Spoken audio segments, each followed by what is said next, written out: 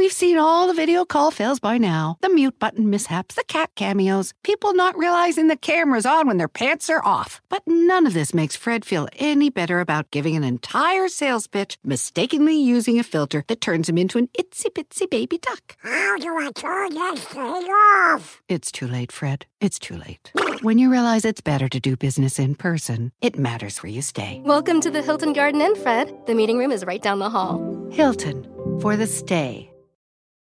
Everything's changing so fast these days, and that's a great thing. I mean, back in my day, we were lucky if we could get one video to load on our desktop computer. But now, there's the Xfinity 10G network. That means the fastest internet, with faster speeds rolling out every day, and internet that can power a house full of devices at once with ultra-low lag. So while one person streams a movie from their room, another can play video games in the basement, while another TikToks in the kitchen. It's the next generation 10G network, only from Xfinity. The future starts now. Restrictions apply. Actual speeds vary and not guaranteed.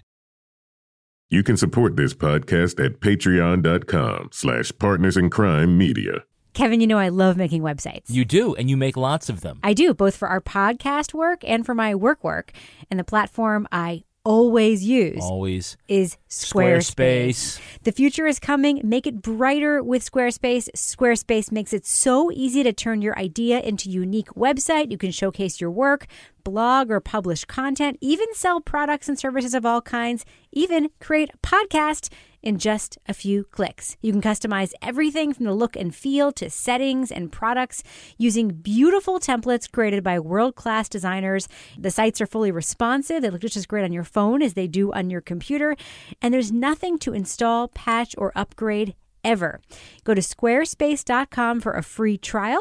And when you're ready to launch, use the offer code CWO to save 10% off your first purchase of a website or domain. That's squarespace.com. Use offer code CWO. If you like a good conspiracy theory, like Toby does, you might want to check out the new podcast, Conspiracy Theories, because the truth isn't always the best story, and the official story isn't always the truth. Each episode of Conspiracy Theories gives the official version another look, and using grounded research, the hosts tell what they believe is the real truth. You can check out episodes covering the death of Princess Diana and Area 51 right now. And with a new episode coming out every Wednesday, you can expect episodes on the Illuminati, chemtrails, and many more. You know that guy in your family who loves the chemtrail conspiracy? Yeah, he's not in my family. Yeah, not anymore. Visit Apple Podcasts, Stitcher, TuneIn, Spotify, Google Play, or wherever you listen to podcasts and search for Conspiracy Theories. Again, that's CONSPIRACYTHEORIES. Or visit parcast.com/conspiracy to start listening now. That's Parcast. parcast.com/conspiracy.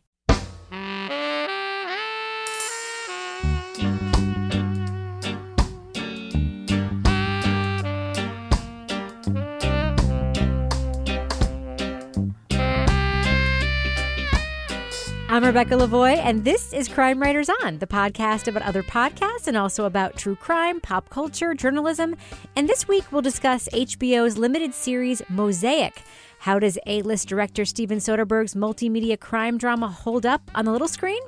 We'll also take a quick trip back to Ireland with a follow-up on the new hit podcast West Cork and talk about lots of other stuff. Joining me to do all that is my true crime co-author, real-life husband, and my Valentine, Kevin Flynn. Happy Valentine's Day, Flynn. Happy belated Valentine's Day, Lavoie. Well, we're taping this on Valentine's Day, so it counts. I guess it counts. Yeah. I am the worst at Valentine's Day. I didn't get you anything. What did you get me? I got you 24 roses from 1-800-Flowers. Using that promo code? Yeah. All right. Also joining us is true crime author, licensed private investigator, former defense investigator, and winter bird feeder filler. And now we've learned that is his sanctioned activity. Yes. Lara Bricker. Hello, Lara. Hello. I'm glad I'm not affecting the bird population in a negative way. I will continue filling the bird feeder, so hopefully not falling on my ass again. Thanks to all the listeners who wrote in to let us know it was okay for her to do that. Yes. And finally, the man who needs no introduction, the acclaimed novelist behind the City trilogy, the man who introduced me to the Moscow Mule, recently returned from Canada, Toby Ball. Hello, Toby. Hello, and by recently we mean like an hour and a half ago. Yeah. After 11 hours of driving. How was the trip? It was really fun. So originally we were just going to go to Syracuse and visit my parents and go to a basketball game. But my son and I decided we would continue on to Toronto for a couple nights, go to another basketball game, but then, just kind of explore the city. So we did a lot of sort of walking around, checking out different neighborhoods, sampling the food and beverage options. And then I guess it was last night, we went to see the Raptors play the Heat at the Air Canada Centre. Wow. Toronto is not close to here. It's not like we're actually pretty close to Montreal. Our listeners might not realize, but Toronto is not one of the Canadian cities that is within a quick drive of us.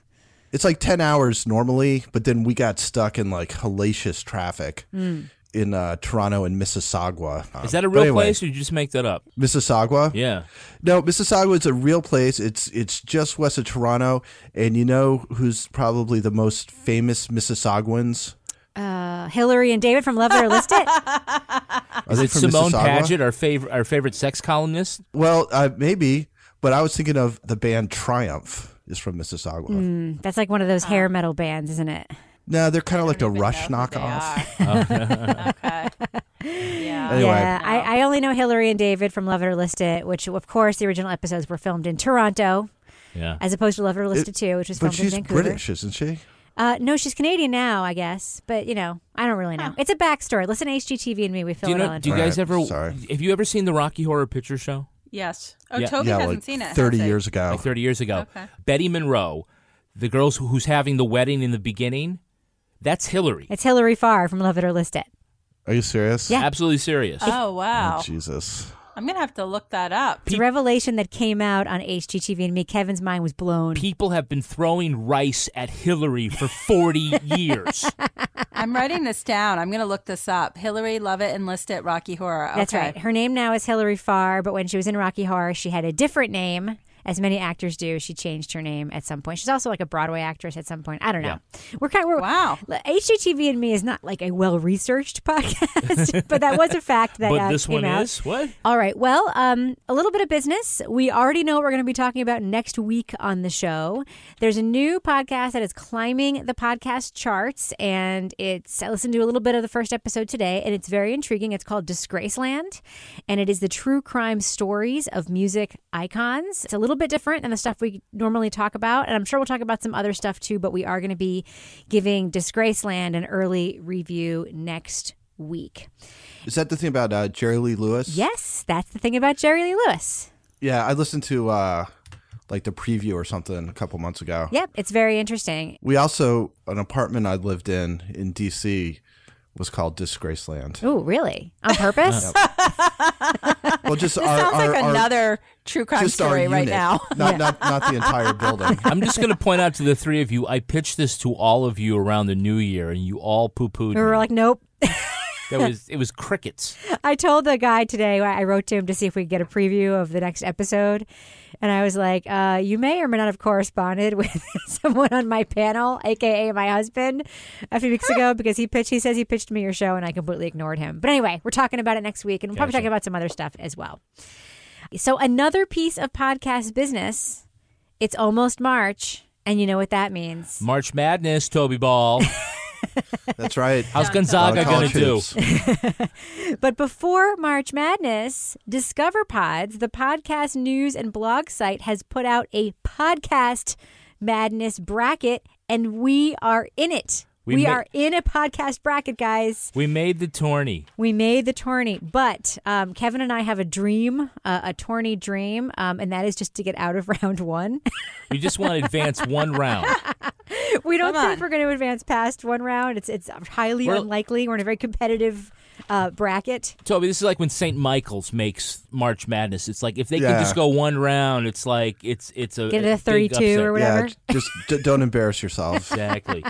Yeah, so unfortunately, we're up against a popular podcast. We are in the true crime quadrant, and we are up against Crime Writers On versus True Crime Garage. So those guys are good. It's nothing against them, but we really still want to advance. But I'll have to tell you, I feel like ours is the only kind of like fair matchup in terms of like the type of podcast we are, because we're both commentary podcasts, you know? Some of the other matchups are a little bit bizarre. S-Town versus Someone Knows Something. Yeah, close. Dirty John versus Case File. I'm not that familiar with Case File. Up and Vanished versus Embedded. What's Embedded? Embedded was the NPR podcast, the investigative reporting podcast with Kelly McGovern. Oh, yeah, okay. That's kind of an odd... Yeah. Huh. An investigative reporter gets embedded in some sort of big story for an extended period. Exactly. And then another interesting matchup is Atlanta Monster versus Crime Town. Oh. Yeah. Yeah, well, I mean, that's sort of a... Listen, I'm just reading out some of the matchups matchups that make the tournament, I guess. Yeah, listen, I'm just looking at some of the other names on here, like Heaven's Gates in here, Criminal is in here. Like, we're not making it past round 2. No.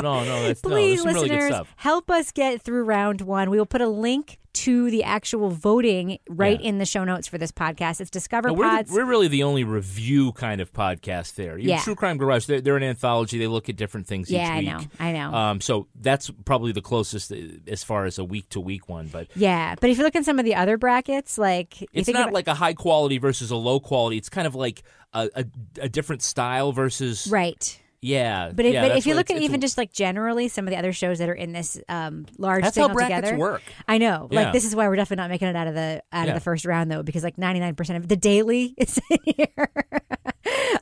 This American Life is in here. The Bill Simmons podcast, the Joe Rogan Experience. I mean, we're not making it past the next round. We've convinced people. Now, what do they got to do? Let's be optimistic.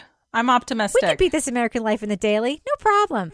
Go to the show notes right now or just Google Discover Pods. Right on their homepage, there is the Podcast Madness tournament. You go in that blog and there's a whole other link that you have to click through to get to the tournament. But we will link right to the brackets in the show notes for this show. Okay. Okay? Actually, we tell everybody, pause the podcast right now. Just vote for us. Come back right now. and go to where again? Discover Pods. Just Google it. Or just look in the show notes, click on the link. We will put it right there, and you can vote for Crime Writers On, unless, of course, you're a True Crime Garage super fan. But vote for us. Anyway, we're underdogs, for God's sakes. Okay. Business accomplished. Nothing against the captain. It's just... you got to risk it for the biscuit. That's right. Now, Kevin, I want to just talk about a local story that a bunch of listeners have been sending us links to this week that I am very familiar with because we're covering it extensively in the newsroom where I work. New York Times this week. A New Hampshire woman is the sole winner of the $560 million Powerball jackpot that got drawn a couple of weeks ago. She is asking a judge in New Hampshire to allow her to remain anonymous. Now, the issue is that the state lottery has a rule that you have to sign the back of your ticket in order to claim your prize. She read that on the website. She signed the back of her ticket, and then she went to speak to a lawyer who said, no. What you should have done was open a trust and then had the trust sign the back of the ticket, and then you could have held on if you want to to remain anonymous. Anonymity. So this has a story that we have been reporting on it in my newsroom for a couple weeks, and every time we post a story about it, it gets thousands and thousands and thousands of page views from around the world, tons of comments, lots of very strong opinions about whether or not this woman should be able to remain anonymous or not. Basically, what she's asking for is the ability to white out her name on the back of the ticket and rewrite it, but the rules very clearly state you cannot do that. Now, Kevin, I'm going to come to you last. I was going to say do because that. you are a bona fide lottery expert, having written a book on the subject, literally. Laura Bricker, what do you think of this case? Should this woman be allowed to buck the rules and be anonymous? What do you think? Well, for my own personal curiosity, I say no because I want to know who she is. We went through this. Wasn't it last fall? We went through a very similar thing because whoever won the last big one lived in one of the towns around where I live. And then everyone thought it was like a supermarket employee because they had donated money to the Hannafords. But I think they had actually set up the trust, so they circumvented all of this. So I still don't know who that person is. So, I get it because, as soon as you win the lottery, everybody's going to come calling. But you know what? You have enough money to hire a personal assistant to beat them back. So I want to know who this lady is. Yeah. What do you think, Toby? Should she be allowed to remain anonymous or not? Yeah, she should be allowed to. Okay. Why wouldn't she? Well, I have feelings about it. No. The rules say no, and there are good reasons, very good reasons for those rules. And she's not a victim of the lottery. She opted in to play the lottery. It's not like she got knew the rules up front. Well, even if she didn't, though, it's not like she got $560 million for no reason. Like, it was just foisted upon her. Like involuntary income? Yeah, she played the I don't know. Kevin, you're actually the expert here. So what is your opinion, and can you tell us what the background here is? Should I explain my bona fides first? My just bona fides? Briefly. I wrote a book called American Sweepstakes, and it's actually about the New Hampshire lottery, because New Hampshire was the first state in the Union to have a state-sponsored run lottery in the modern era. That was 1964. And so one of the problems that people had with the idea of a sweepstakes at the time was that there was concern that it would be infiltrated by the mob, or that it would otherwise be corrupt, because at the time, if anybody could gamble, you don't need a lottery to wager. Right. The numbers games and stuff like that. The problem was that it was very often rigged. Yep. And there was often a skim and whatnot. So the idea to make it transparent came from the lottery's first executive director. He was a guy by the name of Edward Powers, and he was an FBI agent. Mm-hmm. And he was the only FBI agent to catch two guys on the most wanted list at the same time. Right. He broke the case of the infamous Brinks heist of 1950. He was able to break it with 6 days to go before the statute of limitations ran out. He was like a very famous FBI guy. And he said, we're going to run this open and fair, and that's the way it's going to work. Because unless people see that it's on the up and up, and that everybody's got a fair shot, then that's what makes illegal gambling bad. It's rigged against people. Right. And okay? by the way, so, in states where there isn't a law against anonymity, like in states where you can be anonymous, just Google it. There was just a huge scandal, like in New Jersey recently, in California, store owners winning the lottery over and over again, people who sell tickets winning, lottery officials rigging the lottery. It actually is happening, like, for real, everywhere. Yeah, the integrity of the lottery is something that's like really important to lottery officials. See, this is the basis of it. There's also the legal argument, which is, what is a public document? And what is exempt from that? What documents do the public have a right to know about? And there is a right to know law in New Hampshire, and there are some exemptions for it. These kinds of documents are not subject to right of know requests. And lottery tickets are not among them. Right. So that they are a public document. So if the person signs it, you can't say that I'm a fan of Rabia getting a hold of all these public documents to do her research for justice and say, but this document from somebody who signs a lottery ticket shouldn't be made public because it's a whole lot of money, and that's a pain to her. And this key thing is that the lottery has a public function. It funds the education system. It does. Now, the difference with the trust is it has nothing to do with the lottery rules. It has to do with trust rules, where the people in the trust, or the one person in the trust, can remain anonymous. Right. And then the trust claims the ticket. But that isn't a different lottery rule. Right. Somebody has to publicly claim the ticket. Right. And it's so that it's not the lottery director's daughter. Right. And or the store owner. Or the store, because that does happen. It does happen. A lot of people, not for $500 billion, but whatever, but a lot of guys rip off little old ladies on their scratch tickets. Right. They say that's a loser. They look through it. They run through an old one through the blah, blah, blah. It's a loser, and they keep the winners for themselves. It's very important, and it's not just a hypothetical, right? A philosophical legal argument. I mean, it does have an actual place. So for that, I say I don't feel sorry for a woman who put money down on purpose. Won $550 million and is now a victim. Right. I mean, yeah. No. So we have three. My heart weeps. So we have 3 no's and a yes in terms of the should she be able to remain anonymous thing. That's where it sounds like we're. I don't know, Toby. You said why not? Did we convince you? Well, I just think there's another way of doing it. I mean, you can just have the board certify that the person was. I don't see what the necessity is for the public. What's in the public interest? Yeah. Who that is. I mean, I think you could easily just have a board of respected citizens be like, yeah, no, that person didn't own the store, or it's not the daughter of somebody. But sometimes it is somebody high profile. We also deserve to know that. Like one of our U.S. senators won a lottery jackpot once. You guys remember when Judd Gregg won Powerball? Senator John Gregg. Yeah. I don't remember that. It happened. But anyway, I think there's another way of doing it. But again, it's a nice problem to have for her, basically. So and the irony is that her identity is so much more interesting now than it would have been. Yeah. Like if she had just signed the ticket, it would have been whatever. Like it would have been a story in the news for a short period of time. Yeah. Then she would have had leeches from all over the country writing to her for a couple months or whatever. And then she would have been able to set up her stuff and move on. Right. Yeah. But now it's at this hearing this week, there were dozens of reporters from all over the country there. Everyone wants to know. Here's the practical thing. So though. what if she's witness protection or something? What happens then? Oh, she's not. She's not. You mean what if she's already we witness actually protection? know she's lady who's just yeah, it's crap. My favorite lottery. We had this great local corner store in Exeter, and this guy won the $1 million Powerball there. He was the local hockey coach, and then a couple of years later, he got indicted federally because he was a financial planner for bilking old ladies out of their retirement. That was a good lottery story. That's it was fun because he probably ended up spending all his lottery winnings on his lawyer fees. But yeah. Here's the practical thing though, Laura, is that if this woman doesn't want to be identified and she lives in this small town, isn't somebody going to notice that Mary quit her job? Yes. And that suddenly has a Mercedes and has taken 5 vacations already? I mean, how, really? And honestly, put me on this. I'll find out who she is in a week because people already know who she is. Her neighbors, her family, they already know who she is. Right. And go get somebody's going to start. Yeah, I'm all over this. I'm going to find her. It honestly wouldn't be hard because, in New Hampshire, I mean, I don't want to throw out anything out there that's unethical, but we know who her lawyer is.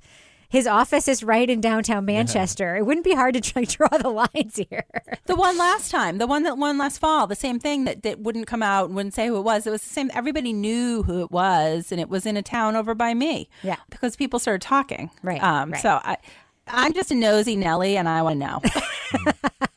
I want to know now. That's the honest truth. I didn't care before she made such a big deal out of it. I know. Anyway, the judge did prescribe an interesting remedy for the short term because she was losing $50,000 in interest a day or something like that. $15,000 in interest. $15,000 a day in interest. Yeah. So that's $5 million a year in interest. Right. So what he has allowed as a temporary relief is to have her. She was allowed to cash in the ticket, but they're putting the ticket under seal until this matter is resolved. So anyway, we'll see what happens. It's an international story, though, happening right next door. The Superior Court where this is happening is the biggest jackpot for the country, right? Well, it is. I don't think it's the biggest ever, but it's one of the biggest ever, yeah. There's a couple bigger ones in Europe. And no one, those things always happen, and it's never someone in New Hampshire. So it's exciting. It's exciting. For us, yeah. It's good for the economy. All the lawyers are making bank. I'm excited. There's actually a lawyer in the state now who specializes in helping lottery winners. That's his specialty. He's representing her. Wow. Anyway, all right. Well, I want to spend a few minutes revisiting a piece of content we talked about last week, the new true crime podcast, West Cork from Audible. We did a really spoiler-free review of that show, and we've been getting a lot of listener requests, like the one I'm about to play for you now. Now, warning to listeners, if you haven't listened to West Cork yet and don't want to hear anything more about it, check the show notes for a timestamp labeled "To skip our spoily West Cork conversation, go to ... So just look for a timestamp that says it's that, and we will take you right past the few minutes we're going to talk about this right now. So Kevin, do you want to go ahead and play this voicemail from a listener? Hi, crime writers. My name is Natalie and I'm contacting you today from Dublin in Ireland. I'm contacting you about your review of West Cork. As an Irish person, I've been pretty much obsessed with this case for the last 20 years and followed Ian Bailey's different cases very closely over the years. I absolutely loved the podcast. I thought they did a really, really good job. And even though there wasn't really any surprises in it for me, I still really enjoyed it. But one of the reasons I enjoyed it so much is you guys had said you were going to review it before I listened to it. And I found myself the whole way through wondering what you were going to think and what you were going to say about different aspects of it.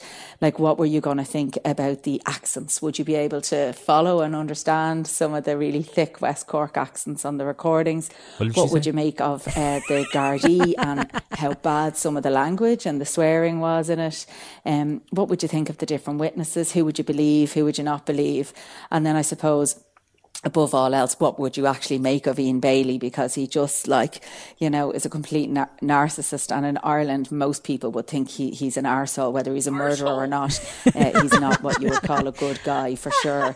And I suppose then really Maria Farrell, I mean, I can't think of any other podcast like this that I've listened to where the lead witness changes their story as much as Maria Farrell does. So I suppose really I'd love to just hear you talk about it in a bit more detail and give us a good idea of exactly what you think of the different individuals involved. Love the podcast. Thank you. Bye. Rebecca, I know it's Valentine's Day, but I'm leaving you for Natalie. I don't blame you. She sounds so lovely. Yeah. She loves the podcast. She thinks Ian is an arsehole. I'm going to use that now. I'm going to use that expression because then I won't even feel like I'm swearing. That's right. That's right. Now, as to what Natalie had to say about how she's never heard anything about the unreliability of a central witness changing their story so many times, I do take exception to that a little bit. Hey! Little thing called Serial Season 1 was all about that, about a star witness who told multiple versions of the story that ended up making no sense. However... Didn't change it as much as she did. Oh, really? So you agree with Natalie then that this witness was like unbelievably unreliable? Right. Well, she said one thing and then later she said, no, that's not it at all. Which is, Jay's like, well, I did this, I did that, like mixes things up. He just never like, oh no, I never was in the car with Adnan. Now, Toby, I'm just curious to know kind of some of your responses to what Natalie has to say here. One of the things that witness did, if I remember correctly, was basically like refuse to tell the cops who she was allegedly in the car with the night that she saw the man that she said was Ian walking along the road, putting him sort of in the vicinity of the crime. What did you think of her? And what did you think of this character of Ian, who, we can say in this little spoiler happy zone is the prime suspect in this crime and has had several legal proceedings over it? What are your thoughts? As far as Maria goes, I don't know. I mean, you don't get enough of like the rest of her background to know, but it sounds like she was looking for an easy way out. Is one of those little lies that then blows up into something huge, and then she wanted to put the brakes on it. Ian is what makes the whole thing really interesting, right? I mean, there's sort of the whodunit aspect of it would be pretty good, I guess. But the fact that Ian is like the prime suspect is just willing to like talk as long as you let him talk, and is such a bizarre character, and I think I said in the last podcast, you remind me a little bit of John McLemore. So I thought that was kind of the element that to me kind of distinguished this podcast, which was really, I think everything about it was really good. And I think the fact that they were able to get a crime with a guy like this who just, he won't shut up. and he's so sort of self-revealing in a way that, I think he believes helps him, but I don't actually believe that it does. So that sort of complicated dynamic, I think, was really like one of the things that I thought made this, like I said before, like one of my top 5. Now, Toby, you don't have to say what it is if you don't want to, but do you have an opinion as to whether or not Ian committed the crime or not? I guess I don't have a strong opinion. I have a lean. I would sort of lean towards him being guilty. The hard thing with him being such a huge character and being so full of shit about a lot of things is you don't want to let that be what convinces you that he's guilty. Right, exactly. Yep. So he makes it hard. And if there was, I can't imagine that this is actually a strategy, but if the idea is to make people like have such strong feelings about your personality that nobody can like make a sound judgment on the evidence about whether or not you committed murder, well, I think he's done that pretty effectively.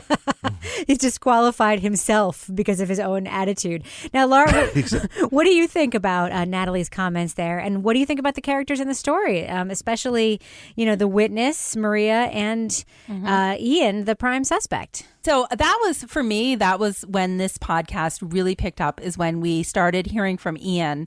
Like Toby said, he's just so full of it, and you're listening to him and he's always into something and he's always trying to wheel and deal something. And it's always some reason why he shouldn't be guilty or he shouldn't be accused of something. And it just seems like this guy gets into an awful lot of trouble situations for somebody who's innocent. But the fact that they had such access to him was incredible. I think that for me was, I kept listening thinking, when is he going to trip up? When is he going to say something that he shouldn't say? When is he going to say something that's going to be super incriminating?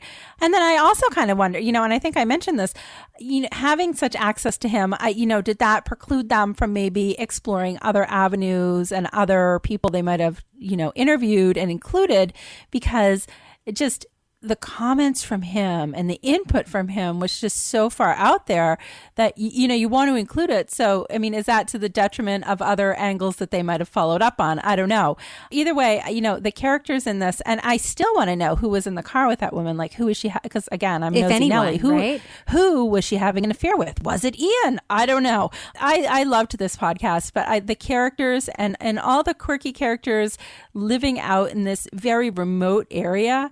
Like I said, it really reminds me of some of the mysteries I've read that are set in these very remote areas where you're in this very insular community and a crime happens and you can't imagine that somebody within that very small community could be responsible. So it's stranger than fiction, I guess. Yeah. One of the things I was surprised they didn't say on the podcast, because this is certainly a sort of something that I speculated about, and I wonder if it's like speculation. I haven't read, all the articles and case files, obviously. But some of the ways that they framed Maria's changing story made it feel to me, and some of the tape we heard on the phone, it was not hard to tie a thread that maybe Maria was in the car with a cop. Maybe her boyfriend was one of the cops, because there was some weird messages left for her and just a lot of kind of weird dynamics there. I don't know. It also could have just been that they got her to make up a story out of whole cloth because they had something else on her. These cops obviously showed themselves to have some problems with ethics. In terms of Ian, I agree with Toby. I don't know, obviously, who committed the crime, but one of the most compelling... But it's not going to stop you from venturing a guess? No, he was tried for it, and he also was not. He's going to be tried again for it. And his other cases, he wasn't successful in pursuing. So I think it's fair to sort of have an opinion. I don't know. I'm saying I don't know. Mm-hmm. However, the thing that really kind of bothers me about his whole story about that is how he keeps kind of admitting further and further out that he wasn't first he says in the house all night and then he wasn't. Yeah, I sometimes took walks at night. Yeah, I was in the car. It's why would you say that? Just stick with the original lie. Say you were in the house. What is the matter with you? Why do you keep potentially putting yourself at the crime scene unless you're worried that someone saw you near there or saw you walk out of your, you know what I mean? Mm-hmm. That was always very strange to me. I don't know. Kevin, what are your thoughts? Well, I'm not going to say whether or not I think somebody is guilty of a murder because I don't know. As far as Ian Bailey goes, he's an unusual character, no doubt. The staff and the long coat and the peculiar way that he talks about himself and the I just say that there's a lot of probable cause there to say that he's the guy. But it could be a horse. Yep. That's what they say. Could have been a horse knocked her in the head. Can you believe he went to law school and became a lawyer? Didn't that blow your mind? It did. It blew my mind just too. a client of one, though, right? Who would anyone say? I don't know. But all I know is that, on the one hand, it's I'm going to pursue academia, and I'm thinking bullshit. There's no way this guy is gonna But then he became a lawyer. He got 3 more degrees. The hell? He had time. But he has that lawyer who's crusading for him who seems very smart, right? Yeah. It's a confusing story in a lot of ways, and I'm sure I'm going to be following it now more. Here's the thing that I did like is that the very, very end, the last we hear of Ian is that he's the reporters are in the cab with him as he's going to turn himself in. He is so obsessed about the optics of when he gets out of the car and that all these people, they can't start without me, and that all these people are waiting for him, and he wants to get out, and he's telling the pregnant woman to get out of his way so that he can time this exit from the car. And, regardless of whether he's criminally culpable for the death of Madame Duplantier. Toscan Duplantier. It sounds like this guy's not clicking mentally on all cylinders. Right. So thank you to all the listeners who wrote in and wanted us to tell you what we thought. Now you know, if you've listened to this part of the podcast. Kevin, anything about this case that still really disturbs you? Nothing that's going to keep me up at night. Especially when I'm lying on my Brooklinen sheets. Oh, yes. Brooklinen, our old sheet friends. Yeah, Brooklinen was founded in April 2014 by husband and wife team Vicky and Rich Falloop on the philosophy that people deserve simple, beautiful home essentials without the luxury prices. Mm-hmm. And that's where Brooklinen comes in. It's the fastest growing bedding brand in the world because people love these products. Their sheets have over 12,000 5-star reviews, and it became 12,001 when Toby Ball got his sheets. That's right, because he loves his Brooklinen sheets. He loves him some Brooklinen. Tell us about it, Toby. I love my Brooklinen sheets. They're super comfortable. It is one of those things where you don't know how much more comfortable your sheets would be until you get sheets that are more comfortable. Yep. And that was kind of my experience with Brooklinen. Yeah, sleeping on great sheets is an easy way to upgrade your nightly routine and help you feel more well-rested every day.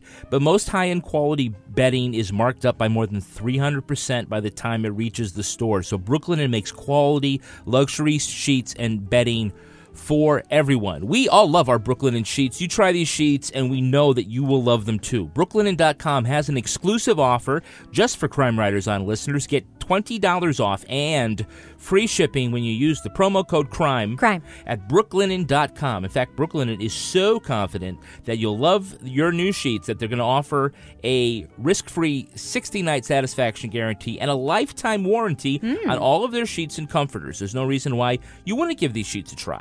The only way to get $20 off and free shipping is to use promo code CRIME at brooklinen.com. That's BROOKLINEN.com, promo code CRIME. Brooklinen. These are the best sheets ever. What else you got, Kevin? Well, support for today's show comes from HelloFresh. HelloFresh is a meal kit delivery service that shops, plans, and delivers your favorite step-by-step recipes and pre-measured ingredients so you can just cook, eat, and enjoy. If you're a busy person and you've got to cook for the family, you don't always have time to get everything you want at the store, take it from Laura Bricker that HelloFresh is a great way to get dinner done. It is. I have enjoyed the HelloFresh because it's easy recipes to make, so there's not a lot of extra steps you have to make. It's something that you can make pretty quickly, and it's really tasty. And so, you know, it's so easy that even my husband and son can help out, which is nice because they send these wonderful recipe cards that are super, very nice to follow with big pictures. And we had some chicken sausage flatbreads with zucchini. They were very tasty. Yeah, we had those too. Yeah, they were very good. And they were so good that the week that I didn't have my HelloFresh, I ended up going out and making them on my own because it was such a good combination. We also had a chicken with some sort of like a Southwest seasoning. It was kind of a more low-carb recipe served with some sort of tomato, feta kind of salad that went with it. You know what? When I get home and I don't have time to cook and I don't have time to plan, it's really nice to just have something ready to go. Yeah, they have lots of one-pot recipes for seriously speedy cooking and minimal cleanup. They have 3 plans to choose from. That's the classic, the veggie, and the family, so there's something for everyone. Look forward to your HelloFresh box delivery as the highlight of your week, knowing dinner is just that much easier to do. So for $30 off your first week of HelloFresh, visit HelloFresh.com and enter the code CRIME30. That's HelloFresh.com. Offer code CRIME30 for $30 off your first week of HelloFresh. All right, well, moving on. HBO has unveiled a new limited series they say is a new storytelling experience, Mosaic. It's the brainchild of Steven Soderbergh, director of hit films like Ocean's 11, Erin Brockovich, one of my all-time favorite movies, Out of Sight. Also the movies Logan Lucky, Magic Mike. Anyway, Steven Soderbergh is a great director. This is a murder mystery. It plays out not only on television, but on a smartphone app and your laptop. Although I think most of us only watch television show. Laura Bricker was our only adventurous app user. The story surrounds the murder of a famous children's book writer played by Sharon Stone, focusing mostly on the men in her life. Hi, Eric. What was it about Olivia that drew these men to her, these rubes? You seem strong. Are you handy?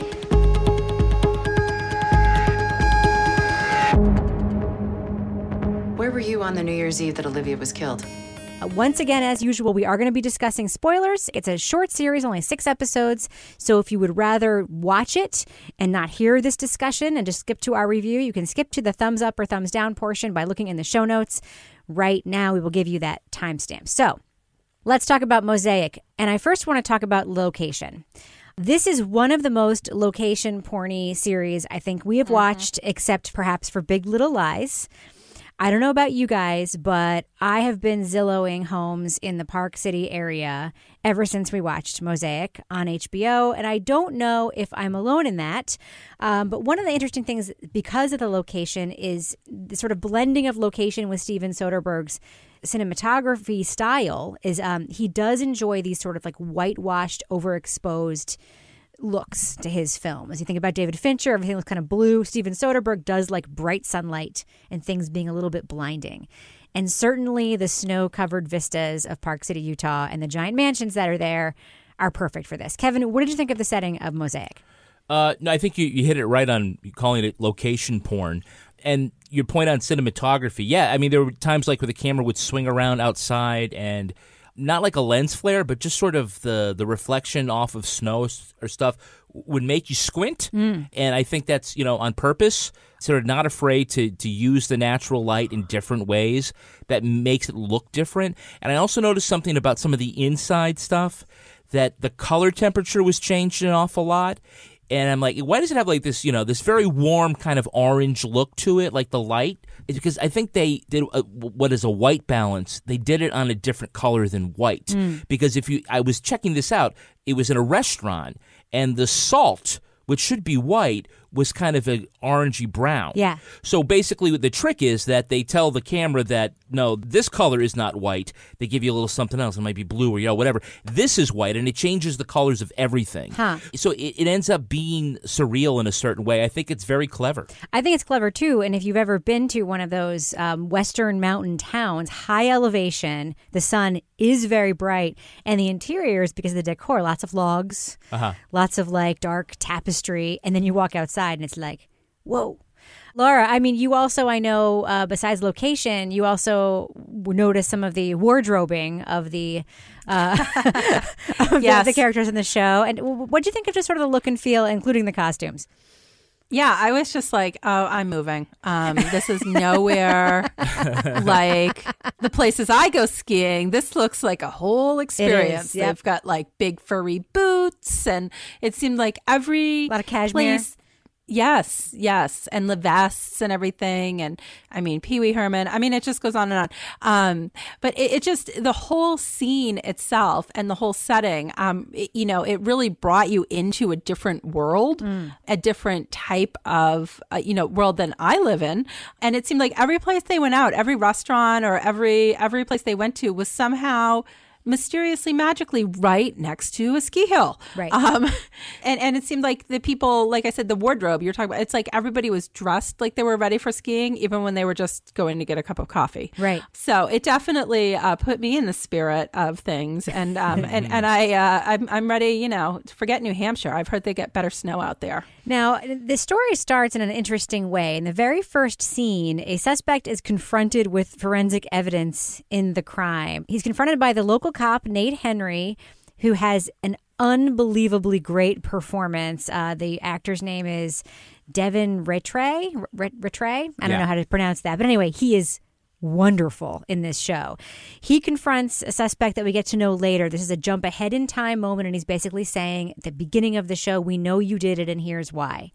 And then the show goes back, 4 years in time, immediately right after that scene. Toby, what did you think of this setup as an opening to the series? Basically showing the viewer, or as the viewer, you think you're being shown anyway, the answer to this mystery right up top. I wasn't sure, like at the beginning, like generally people do that. And then the idea is, it turns out it's not the person that you think at the beginning, but then it turns out that it is. Does it? Yeah, I don't think it is. I don't think so either. You don't think it is? Nope. Well, let's get to that. We'll get to that. Yeah. All right. So maybe it is, maybe it isn't. They certainly signal there, and they signal again when he's sort of like drunkenly wandering from his room on New Year's Eve that he's up to no good. So, it's been done before, but I kind of thought that the twist was that in fact Joel had done it, but you guys are telling me that's not the case. So I'll be interested in hearing what the story is. No, I think it's a little bit up for it's a little bit. I don't know. I mean, let's not get too much to the end already. Kevin, I want to talk to you about the structure because you had concerns when we first started watching this. And I think I should say, because this is one of those ones where I just want to just say it, whether or not we end up liking it or not liking it, it's an addictive show. Like we loved we got really into it, but you had to get to a certain point before you got into it. Yeah, right? I was almost out after like Sharon Stone. Yeah, I was like that whole thing. I was like, where is this going? This weird con man thing going on. There was just sort of enough that was not answered, as opposed to things that are just sort of like left there to be, to be for foreshadowing or whatever. I was kind of like, if there were one more episode around 4 years earlier, the first timeline, and Sharon Stone's kind of unlikable character, I think I was like, I'm out. But as soon as she disappears, and all these other characters come in, really, it becomes like a new show, and I really like that. And so, we talk about like sometimes good shows have like they don't stick the landing. This one didn't get off to a good start, but redeemed itself, I think, after that with a much more interesting storyline secondarily, and I think a really more interesting cast. I actually liked the first couple episodes. I think that one of the things that they don't fulfill in the show that I wish they had explored even in flashback a little bit is that I think, first of all, Sharon Stone, whether or not you like her character, is so good in this show. I think she's very good in this show. And I haven't really seen Sharon Stone in a whole lot in the last few years except for her little stint on SVU that she did. I'm sure she's been in things, but not things that I've seen. And this show kind of reminded me of the star power that she brought to all of these roles that she had in the 90s. She was a mega star. She was the most famous actress in the world for a period of time. And she's a good actress. But her character, Olivia Lake, is shown as being kind of unhinged in on a variety of ways, and little conversations she has with her friends and little aside scenes and little quick hit scenes. And we never really and her get intentions with Joel. Her intentions with everybody. Yeah. We never really get into that. What is the matter with her? What's going on with her? And then she disappears and they kind of never loop it back. And to me, that sort of had some unfulfilled promise. Laura, it sounds like you agree with me that Olivia Lake is unhinged. She's totally unhinged. I mean, and then I'm like, seriously, she's living in this giant home out there from selling a children's book? Really? It was a very successful book, Laura. Yeah, okay, so successful she could build her little nature trail. I'm like, so that didn't seem believable to me, but I definitely wanted some more. I agree. She was totally she just didn't seem to be particularly balanced, which I thought was good because it, in one way, because it threw you off when you started to think one thing about what might have happened to her, and then you realized maybe what she was portraying wasn't actually what was happening. But I definitely wanted some more of her history, especially as we got further into the story, and there was some back and forth with rich mining people in the creepy houses on the hill with creepy men that you never see, and their red room of, I mean, there was a lot of weirdness that I wanted further fleshed out. Right. But she plays a really good crazy person. Right. And I don't mean crazy. I know I don't want, people to send us nasty feedback about that. But I mean but somebody who's not stable in this situation, and she does it very well. She's on the brink. She's kind of broken. Yeah. She's very insecure. Yes. She's desperately lonely, and she basically is like a predator to every young man who comes into her field of vision. And her sidekick, Pee Wee Herman, totally knows this. As soon as in the first, I was like, Pee Wee Herman, first of all, whoever thought he could, I mean, when you see him in Pee Wee's Playhouse and then you see him in this show, that's a role that's hard to overcome when you were Pee Wee Herman. Right. And he did a fantastic job. But even, back to her character, as soon as she goes and orders her first drink from Joel, Pee Wee knows, we're screwed now. Right. She's those pants are coming off. She's on the hunt. Yeah. And now I want to talk about the second story. So the show is set up, this 4 years ago story. Olivia Lake disappears. Flash forward 4 years, there's someone in prison for the crime. Olivia Lake had been engaged to a guy who was actually a con man, and all of a sudden his sister, who kind of hated him initially, decides to investigate the crime again and try to exonerate her brother. She's played by Jennifer Farren, who soap opera fans might remember from As the World Turns. She's actually very, very good in this as well. And she kind of teams up with the cop, Nate Henry, to kind of pull this double cross on this alternative suspect. They think that Joel, the young artist that Olivia Lake had tried to seduce, may have actually committed the crime. So they convince him to come back and convince him that he is helping them in their investigation when they are actually trying to find proof that he did it. It's sort of this like complicated double cross. Now, Toby, one of the things that I really liked, and I kind of want to know what you think, because I kept thinking of you and how you sometimes describe how difficult it is to portray certain types of action. I really liked how a lot of the tension was built in betraying this double cross stuff, because a lot of the scenes are really just them sitting in a restaurant talking, just interviewing people, trying to get information, sitting in cars. And they did this sort of second layer of tension building with this double cross stuff by just kind of showing text messages that people were sending and receiving on their phones kind of in the background as these conversations were happening, showing the second layer. I thought that was really clever, but I was thinking about you as I was watching it, wondering what you would think. So what did you think about that? Yeah, well, I guess that's two different things. Yeah, I mean, the text messages, I feel like I've seen that somewhere before. A lot of places, yeah, that's not... I think there were possibilities there that maybe they didn't fully exploit, but that's fine. And as far as the like double cross thing, I mean, it's sort of like Hitchcockian, right? I mean, it's got that suspense and tension. Yeah, I mean, I had a lot of problems with this, but I thought that kind of setup that you just described, there's a lot of possibilities there. I'm not sure they were fully realized. Like, what kinds of possibilities? I'm curious to know. Like, what do you think that they didn't do they could have done? Well, I think, and especially since you sort of brought up these things together with the text messaging, it just felt like there was opportunities. So, for instance, Joel's friend, right, who kind of betrays him. Mm-hmm. All the suspense is sucked out of that because Joel's like, oh, that's fine, man. No hard feelings. I see what you mean. Yeah. And it's just like there's a little bit of nervousness at the beginning, but that seems like a fraught situation, especially when you're betraying him basically because you think it's possible he's a murderer. Right. And so that to me, there were more possibilities than what they did. I understand. But Kevin, isn't the point of that, though, Kevin, that like he doesn't think he's a murderer? Yeah, he's an unreliable... not a narrator, but an unreliable character in the sense his own memories are... Right, he doesn't know. Yeah, he's unreliable in his own thoughts that we see. So as the audience, we don't know whether to believe his own thoughts because some aren't there. I mean, the scene that Toby talks about, it's sort of cut between Joel's reaction to being told by his friend he's given him up, and it cuts back and forth to him sitting very calmly and him yelling, standing up and yelling at his friend, why would you do that? And we find out, okay, that was in his head. Right. Although at first we don't know which is in his head and which isn't. Right. Later on when he's sort of having these fuzzy memories. But are they memories? Are they memories? When he was drunk, what's what? We don't know. And so that makes it hard, to have full faith in that character's innocence. Right.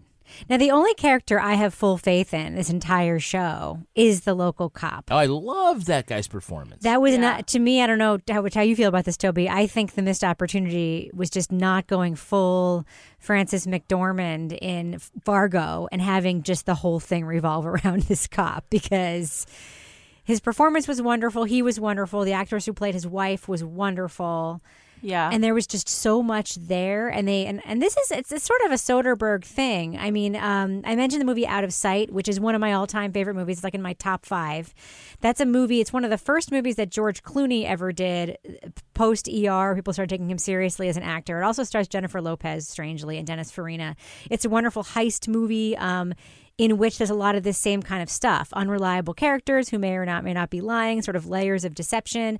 And little like side characters, like Dennis Farina character, for instance, who you just want to have be on the screen all the time. And Soderbergh just sort of like dips in with them like quickly, and then like that's it. You never see him again. And I really just wanted more of this cop. Like to me, he'd get his own spin-off show. Toby, did you like him at least? Oh yeah, no, he was a great character. Yeah. And I think they could have revolved around him a little bit more. You know, another thing that I feel like Soderbergh was like subverting convention or whatever was just the fact that he would just abandon these characters at strange times. Yes. You just never see him again. Yep. And storylines. And in some ways it's like, well, you know, he's playing with the genre, but in other ways it's like some of these conventions are there for a reason. And I found that a little frustrating, to be honest. Yeah. And I also found frustrating, Laura, what about you? I think we've seen it a million times before. Con man falls in love with his mark. Yeah. Yeah, I felt like that was a little too predictable. Yeah. And then I was kind of like, as it went on, I was kind of hoping, oh, maybe it's not really true. Maybe he's going to do a double cross or something, because it just seemed a little too expected at that point. Now, Kevin, there's one thing that we need to talk about before we talk about the very controversial ending of Mosaic and what we all thought, I think, happened. There's a little extra bonus, there's a little thread that goes throughout the show that's sort of a nod to our little friend on Dateline NBC, Keith Morrison. Yeah. And then right after the plot of the show ends, there is a little end framing device. Do you want to talk about that? Yeah. Twice during the series, HBO has one of those for a deeper look. Stay tuned for the thing at the end. We don't realize it's not sort of Heart of Homicide. Heart of Homicide. As opposed to being like one of these features that, like behind the scenes, it's actually part of the story where you see it from a different aspect, where a Dateline NBC type show is profiling the murder of Olivia Lake. And the exoneration of Eric Neal, the con man. Yeah, on the second one. Yeah. I think the actor who played the lead reporter on that show is definitely doing a nod to Keith Morrison. Oh, totally. White hair, the whole thing. The way he speaks, it's kind of funny given our recent conversations. But it's interesting, too, because it isn't just a throwaway thing. It is part of the plot and of the story. Right. And I think it's good because where the story does end in the miniseries, after episode 6, this little epilogue in Heart of Homicide gives some shape to what happens next and helps, some people form maybe a second opinion about the ending. Yeah. So let's talk about the ending. Let's go on full-on spoiler here for a minute. So listeners, if you come this far and you don't want to hear the ending, fast forward to the review part. I first, when this ended, was like, what the fuck just happened? And then I thought about it, and now I think I know what happened. Do you guys want to hear my theory about what happened? Here's my theory. I'm curious. Okay, I'm ready. The sister. She becomes a central focus at the last couple episodes of the series, which is a strange choice because she's sort of a middling character and she becomes central focus. She is finally confronting the people she believes are behind the crime. I believe also that they are behind the crime. Otherwise, why would they offer her anything in exchange for her silence? In the moment where she has the option of potentially getting them to say, what I want from you is for you to do something to get my brother out of prison, which ostensibly these billionaire people could do. She instead asks for the art collection. And in the moment, because she didn't plan to do it, realized that she's no better than her con artist brother and con artist father. And then that whole heart of murder thing, what we're supposed to be seeing is that she's doing these interviews about how she grew up in this family of con men and it was so awful and whatever. And she's realizing the whole time that she's also one of them. It's kind of a weird turn because the show isn't pointing us out to, but that's what I think happened. Anyone else have an alternative there? Toby, you think that Joel did it? What do you think? So I think Joel did it. And I like his whole story, his whole alibi just gets blown up. And then he finds the other half of the ice scraper that killed her in his truck. Plant. It's a plant. Like, I don't know how you would know that. And my take on the meeting was that they thought that she was being a con man and going to them and just being like, look, I can set up this situation that makes you guys look really bad. And so the guy is just like, I want to stipulate that we didn't do anything, but what is it going to take? I think he thinks she's just like, this is going to suck for you if I try to make this case. It's going to be all this bad publicity, blah, blah, blah. And he thinks that she's just wants to get some money just to be quiet, and he's willing to entertain that. And then when she says, I want the red room, he's like, oh, shit, she actually believes this. Like, she's not just trying to chisel us for a little money. Right. It coincides for whatever reason with them finding out that Joel confesses, which I thought was like bad. I didn't think that was a good plot moment. There's only 6 episodes, Toby. But that was kind of my take, was that they just assumed that because she was from a family of con men and scammers, that she was just trying to scam them, and they were willing to pay something just to kind of get her out of their hair. That was my take. Kevin, what's your take? Going on what I saw on the Heart of Homicide bonus. Okay. When they get Which to I Petra, didn't see that. Yeah, okay. You didn't see the Heart of Homicide bonus? Well, I was like so like... it's like the coda. It's like It's in a the second mystery when you half have of the like 6th the episode. coda that like Yeah. resolves all the lingering issues. Boom. Yeah, I was sort of dismayed by the first one, so I didn't watch the second one. Well, when they interview Petra, the sister, she is really Flat. She's upset. She's troubled by something, right? And she's not satisfied. And so I think that her plan was that, she wanted it to be Joel, but then she realized it isn't. I think that she was okay with leaving her brother in jail, who she already knows is he may not be a killer, but he's already kind of a scumbag. Right. She was willing to trade him for all of the art. Right. Which I think she gets. But she knows now that the price for that is that Joel is in jail, and she knows that Joel is not the killer, and she feels troubled by that. Or she thinks he's not, for sure.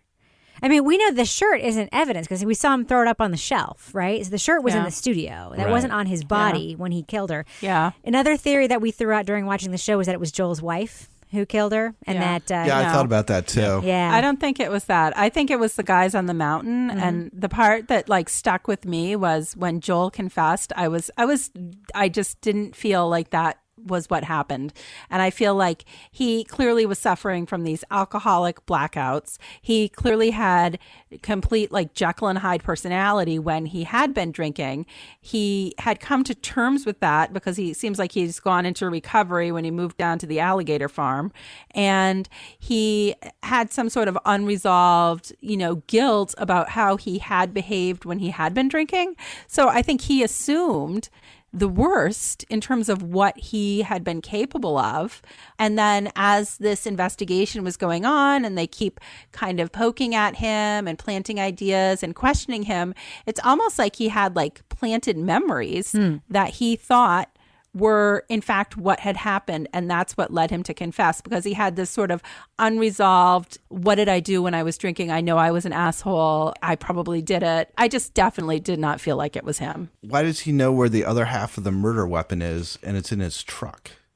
I think somebody planted it. But that's not the murder weapon. That was apparently something they believed was used to help bury her. Right, potentially. Yeah. Well, they found part of it broken off in her. Yeah. Yeah. So it's just like, how would he happen to have it and know where it is and be worried about it? Well, I don't know if we know 100% for sure that's what that piece of plastic is from. I don't feel like it was 100% for sure, but I feel like the ending wasn't 100% for sure. I think that was part of the twist of the story, was to leave you questioning whether that was the right ending. We all disagree on what the ending was. That's actually kind of interesting. Now, Laura, just a quick question before we do our review.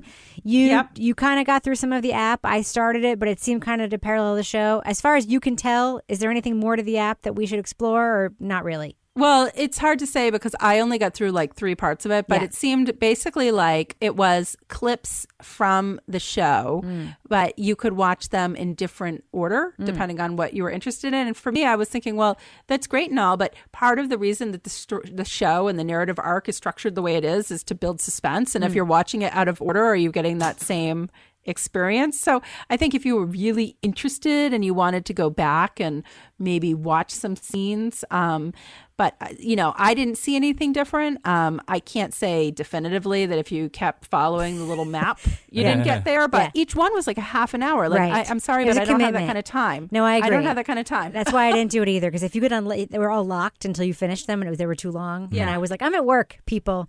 All right, well, let's just do our round table review. Thumbs up or thumbs down? Should the listeners of Crime Writers On check out the 6-part Steven Soderbergh series Mosaic on HBO? Laura Bricker, I'm going to start with you. I say yes. We've got Sharon Stone acting crazy. We got Pee Wee Herman reinvented. We've got awesome scenes of the ski areas, which will make you want to move, and murder. So I say go for it. Toby Ball, what about you?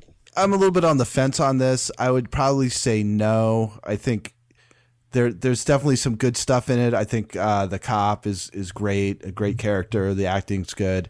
But I just, he tries a bunch of things, and I think too many of the things just don't work.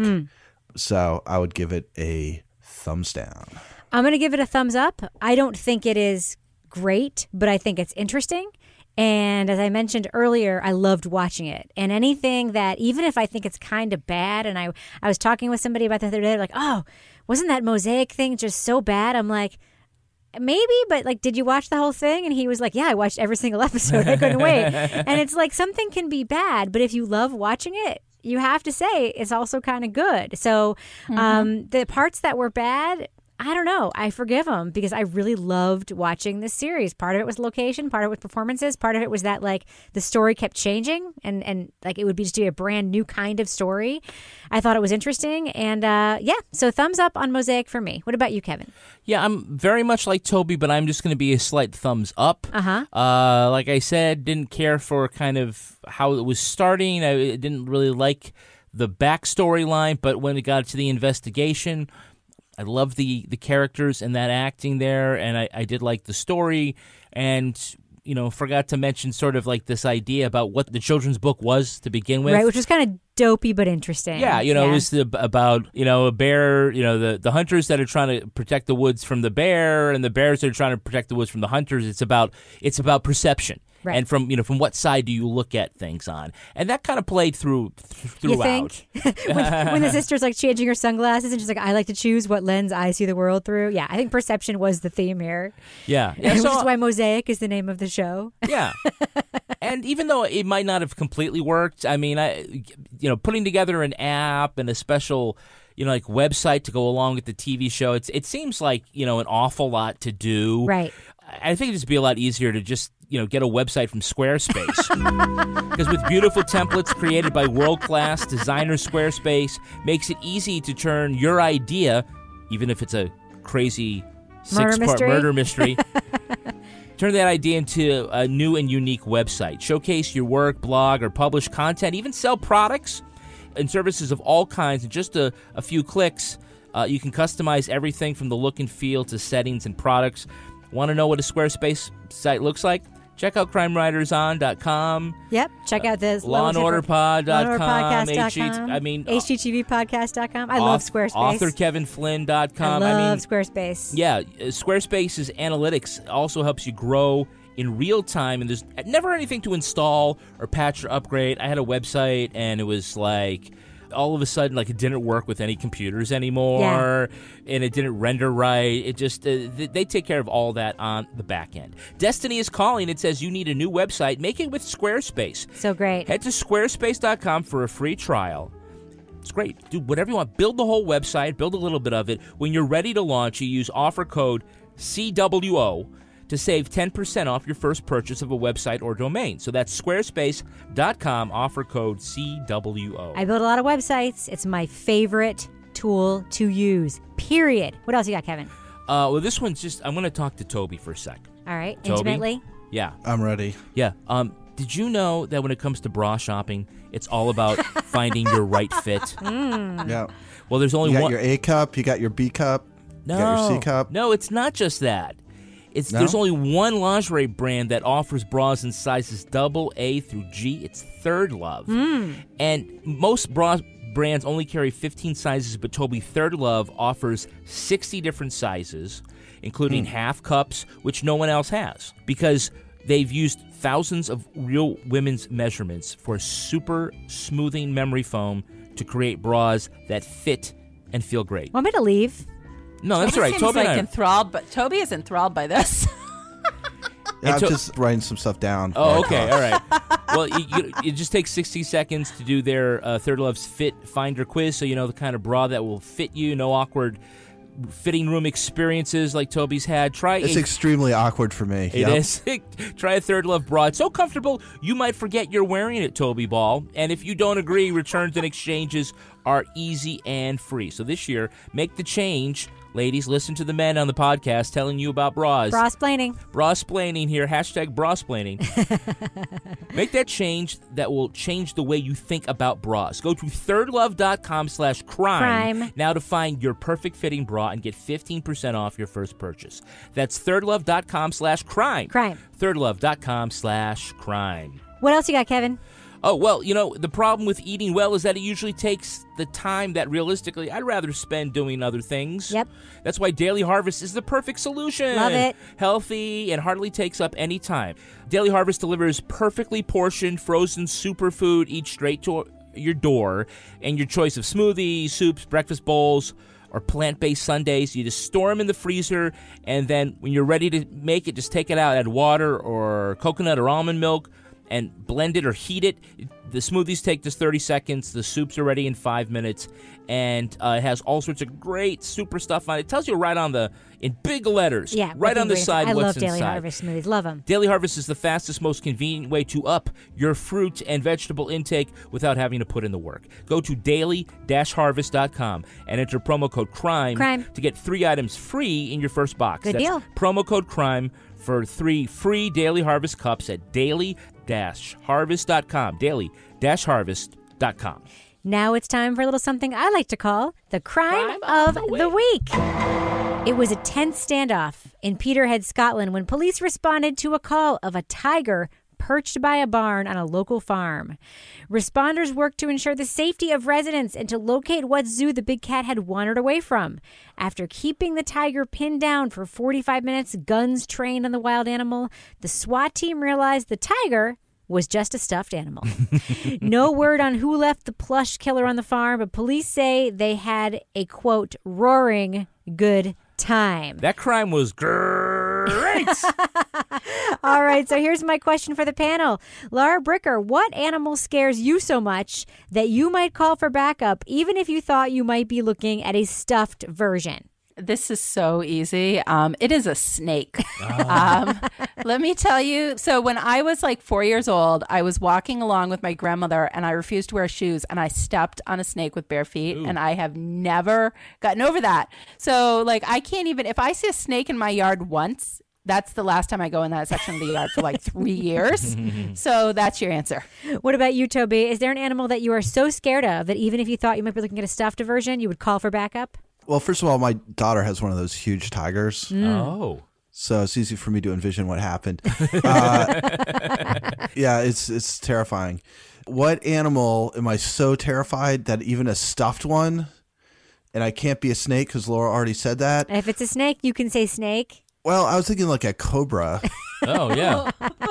Going really hardcore. Like a 12-foot cobra or something. I wouldn't take any chances. Yeah, I have a real phobia of earwigs, as you know, Kevin. Oh, yeah.